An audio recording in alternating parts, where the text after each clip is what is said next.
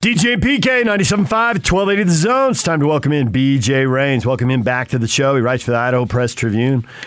Covers the Boise State Broncos. He joins us on the Smart Rain guest line. Utah will be in a drought next summer. Smart Rain knows the 2022 budget planning for most businesses is coming soon. Take advantage of their Save Now, Pay Later promotion and do your part by saving water while saving money. Check out Best of State Award winner Smart Rain at smartrain.net. BJ, good morning. What's going on? I was just thinking about this. I think I've been on the show enough times that I deserve like my own entrance music or something. Nice. Hey, he needs some walk-up music. What do you got in mind? I don't know. It's kind of cliche, but I mean, a good, Guns N' Roses, Welcome to the Jungle, that'll get you fired up for a segment probably. I mean, we could think of something. I'll talk to Mr. Hatch there, and we'll figure it out. Excellent. I like the way you think here.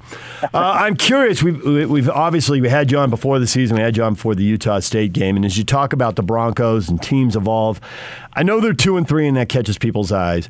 I don't know that we should take much from what happened in the season opener when they had to travel to the East Coast first game. I don't know how much that stuff matters when we get to this point, whether they made a play at the end and won or lost that game. I'm real curious about what happened in Nevada in the most recent game, losing Nevada at home 41-31, being unable to get stops, and how that translates to this game. What's going on with the Bronco defense? Because you look at the numbers, and Nevada threw the ball, they ran the ball, they finished in the red zone and scored touchdowns. What happened? Well, I would actually say, the numbers may look bad for the defense, but I think that game was lost by the Boise State offense. 3 turnovers in the second half, and all 3 gave prime field position to Nevada. I mean, Boise State was, winning by 1 point at halftime, had the ball to start the second half, and first play of the third quarter, Bachmeier gets strip sacked and fumbles the ball like the 10-yard line, and right away Nevada scores and gets a 2-point conversion, and all of a sudden they're up by 7 just like that. And so it kind of changed the game. So, the defense has given up a lot of yards, but they've actually been one of the better red zone teams in the country. I think they were number 6 prior to this game. And so, they've been a bend but don't break defense. They had, 12 turnovers in the first 4 games and then had none in that game. So typically the defense is actually, for the most part, done okay in terms of getting turnovers, limiting teams in the red zone. They'll give up some yards, but they're not giving up points. But in that game, they did have some issues, but I say that it was the offense, 3 turnovers in the second half, which the second half has been a huge problem for Boise State all season. All 3 of their losses, they had horrible third quarters. So that's something that they're certainly trying to get fixed this week for sure.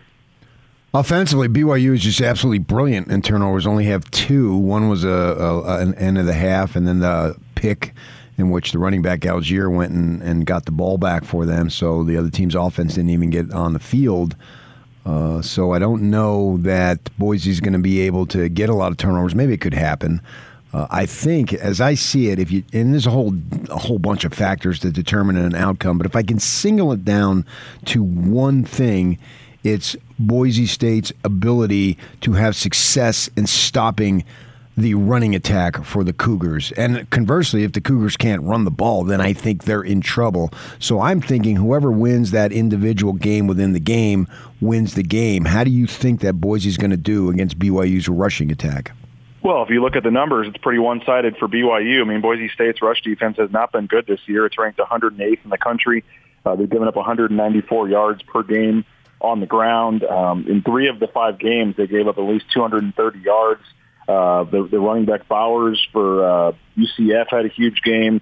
The running back for Oklahoma State had a huge game. Both those guys were up over 175 yards by themselves. So if I was watching film and I was Tyler Algier, I might be, thinking I got a chance to run for 300 yards in this game. I mean, he's, everybody knows what he did on your show, 212 yards last week against Utah State. I think he's number 9 leading rusher in the nation, and Boise State knows all about him. I mean, last year he had that 86-yard touchdown run in Boise pretty early in the game to kind of give them the lead, and he went untouched right down the middle on like a 3rd or 4th down. So, there's been a lot of talk this week. That's certainly a big focus on the game with the quarterback situation uncertain for BYU. Boise State has to find a way, and they're just so thin on the defensive line right now. They came in thinking they were going to have a very talented defensive line, very talented linebacker core, and the secondary was going to be the problem. And it's been kind of reversed. They got 2 starters out with injuries along the D line. They're missing some other guys. I mean, they're just piecing things together. They're trying tight ends at D end in practice. I mean, they're doing what they can to try to fix the issues up front. And so Andy Avalos' defenses have always figured it out, but to this point they haven't. And if Tyler Algier can do what he's done all season and run the ball, Boise State will be in some trouble. Do they miss tackles? I mean, are they right there and guys just can't wrap up, guys run through them? Yeah, it's a lot of issues. You know, we ask every week. I mean, we're kind of like a broken record talking with the coaching staff, but a lot of it's depth, a lot of it's the D-line not getting a lot of push, and there's just a lot of, yards before contact sometimes. There's just holes, and guys are having chances at big runs. And, I mean, I know, J.L. Skinner is a heck of a player, the safety for Boise State, but when he's leading your team in tackles in all 5 games, and is like the number 2 tackler in the nation, there's some good with that, but there's also some bad with that. I mean, he's a heck of a player, but there's too many guys getting to the second and third level of the defenses. The D-line is just really struggling, and there's been games where the Oklahoma State game, they knew, I mean, they had 7 yards passing in the first half, and so they knew they were going to run the ball, and they still couldn't stop them. They just run it right up the middle. So, they've got some guys, and they say they're close to figuring some things out, and that's obviously been a huge focal point. So, I would assume maybe it's a little better than what it's been this week, but, against a team that wants to run the football and has a big offensive line and is physical, I don't love that matchup for Boise State. Right, yeah, I can see where you're coming from. You look at Boise State, now they've had a lot of success over the last decade or so running the ball. I'm not sure that they're as good this year. What do you think is going to happen there? Another big issue for Boise State that's been very perplexing. The offensive line has not been good. They've moved guys around to different spots. The left tackle in the game against Nevada was the only guy that had started in that spot in a game already this season. They've been just trying different combinations. Their starting center has been out all season. He has not played. They've had a lot of snap issues with the 2 centers they've tried to replace him with. So some of the rushing numbers, they lost 40 yards on 2 bad snaps. They had a 19-yard and a 21-yard loss in the Nevada game on plays where Bachmeier wasn't ready when the ball was snapped. They had a couple like that in the Utah State game, including one at the end zone where it was almost a safety, and Bachmeier somehow caught it and threw it away. But that's been a big issue, and that's caused them a lot of negative yards. And they had 97 negative yards in that game. Bachmeier was sacked 6 times, and they lost the 40 yards in the 2 bad snaps. So you take away the 97, they actually felt like they ran the ball the best they have all season. In the first 12 carries, I think they had 63 yards. They were getting, 5 yards a carry, and they felt pretty good about it early in the game. And then as they fell behind, they had to pass more. And then, like I said, some of the numbers changed. But it's been bad. I mean, George Trelawney's injured again. Don't know if he'll play on Saturday. I wouldn't think so. He left the last game early. He was a 1,000-yard back as a freshman, and last year was hurt all year, and this year hasn't really been able to stay healthy either. And they got an Oregon transfer, Cyrus Habibi-Lakio. He's been okay. But they just have, for whatever reason, have not been able to run. I mean, Tyler Crow, a walk-on who just earned a scholarship last week, has been, arguably one of their best running backs, and he comes in, in the fourth quarter in some of these games. So maybe they have to start mixing some up the depth chart. I don't know, but it all comes back to the O-line. The O-line has not been very good, and they're trying to mix and match and find combinations.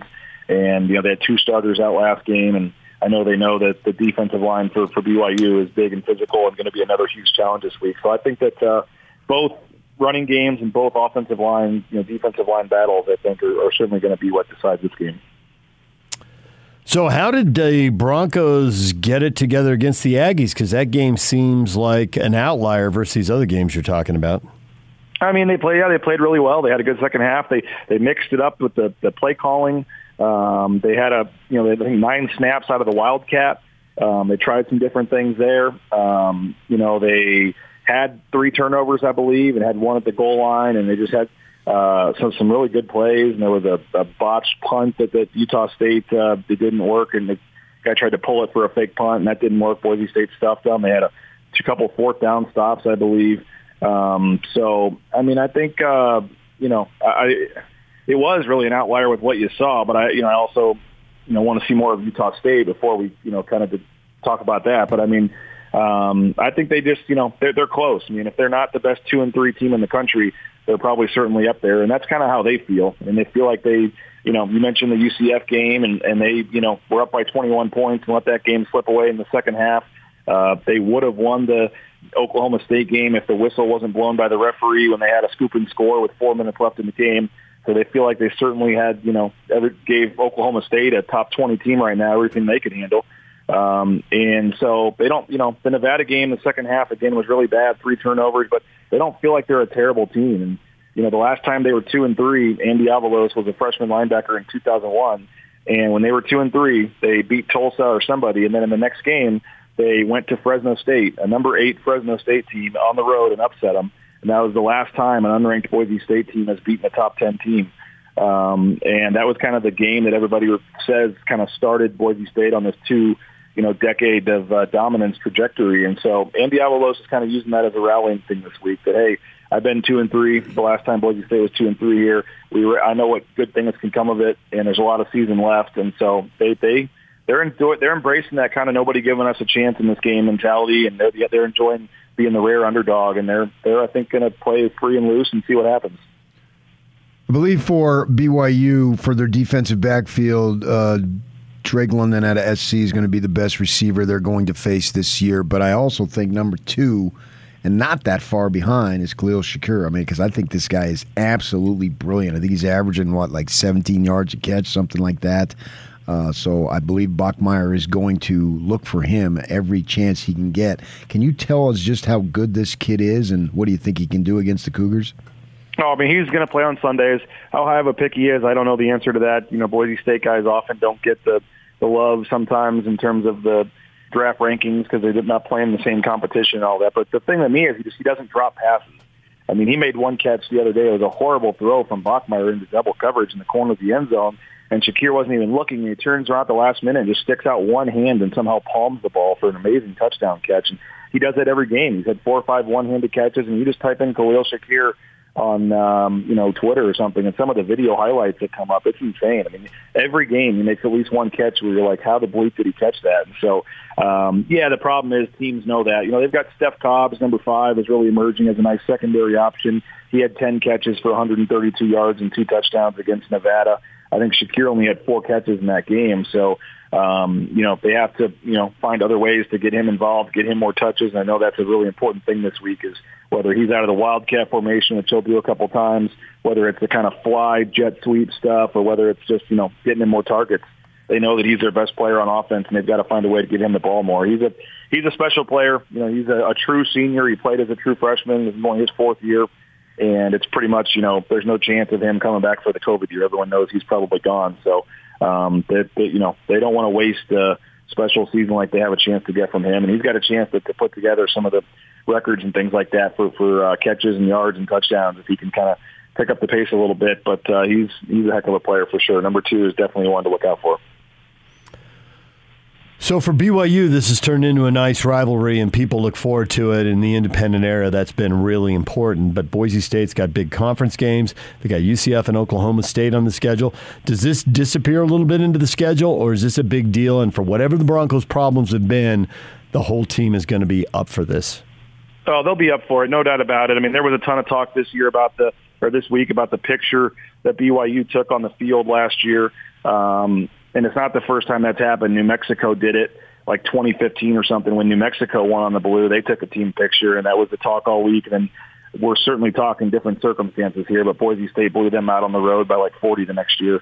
And so they're certainly dealing with a different animal tomorrow. But, yeah, that was a big talk, and that picture has circulated its way around the locker room. Boise State didn't like that, but they – and it's not like they were mad at BYU. I think it was more like, how do we let that happen? Like, how do we play bad enough and get blown out, at home to be in a position where a team is on the field celebrating, taking a picture. So I think it was just a humbling moment for them, not like necessarily a pissed off at BYU moment, but that's been something that certainly has motivated them. The feeling of that game, losing to BYU 2 years in a row. And, yeah, this is a huge game for them. And like I said, it's the last non-conference game. So in terms of, like, their goals in the Mountain West and stuff, this has nothing to do with that. So they're kind of playing free and easy. They're not going to a New Year's Six bowl. They really have nothing to, play for, so to speak, on a national level. And since this game's non-conference, it doesn't mean much. But, no, it's always a big game. It's, I'm excited that it's in the daytime. First matchup in the day with these two teams. That'll be fun. But no, they're excited. They're fired up, and a lot of fans up here are hoping that it continues, even with BYU going to the Big 12. I know there's some uncertainty of it. There's been a little talk that, hey, maybe this is the last trip for Boise State to Provo. I mean, in 2023, if BYU joins the Big 12, who knows what games they're going to choose to keep. And so there's a lot of talk about this maybe, possibly being the last trip to Provo for a while. And I think that's, certainly something that Boise State fans would like to see the series continue if it could. BJ Rains, he needs his own walk-up music. He's been on the show so much. Covers the Broncos for the Idaho Press Tribune. Thanks for joining us again this morning. Always a pleasure, guys. Talk to you soon. I think he's one. Welcome to the jungle. Yeah, there you go. Okay. Some walk-off music right there. All right, David Locke, radio voice of the Utah Jazz, coming up in 15 minutes. Coming up next, PK, for a lot of our listeners, doesn't matter if you're 20, doesn't matter if you're 30, doesn't matter if you're 40. I guess we could play this out. Doesn't matter if you're 80. So, well, if you don't do this, touchstone. If you don't do this in the coming weeks, you're not a real man. DJ and PK, it's 97.5 and 1280 The Zone.